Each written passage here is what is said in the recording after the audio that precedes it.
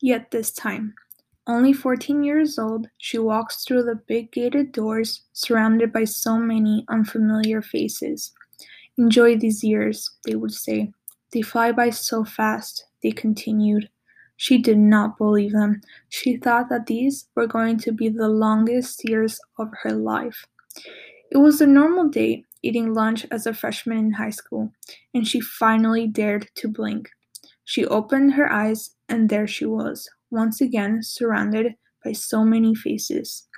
Yet this time they were familiar faces, the faces of the people she had been familiarized with for 4 years. Yet this time she was not a 14-year-old, but an 18-year-old. Yet this time she was wearing her cap and gown, holding a valuable piece of paper. Yet this time, instead of walking through the big gated doors, she walked out of them. "Congratulations," they said. "You did it," they continued. She looked back to 4 years ago. Yet this time she finally believed them, as she was experiencing her long-awaited moment. So, meaning behind this poem, in all honesty, I think Yet This Time may be one of my favorite poems that I have written.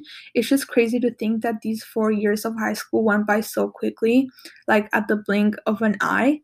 I never believed my teachers and my parents when they would tell me in my freshman year how fast these years would go by and that I have to enjoy every single moment of them. I thought that they were going to be the longest years of my life. I would not enjoy any part of it, and I was dreading for graduation day to come. And now, as a senior with only 2 months left until graduation, I can guarantee that I was wrong. And I have made so many memories and so many friends in the past 4 years. Every day was a new experience and a new lesson. I had my bad days and my good days, and with all honesty, I will not trade them for anything. I named the poem Yet This Time because, yet this time, now that graduation is closer than ever, I finally believe that the fact that high school does, in fact, go by really fast, and you have to enjoy every second of it because you'll never get these years back. Thank you for listening.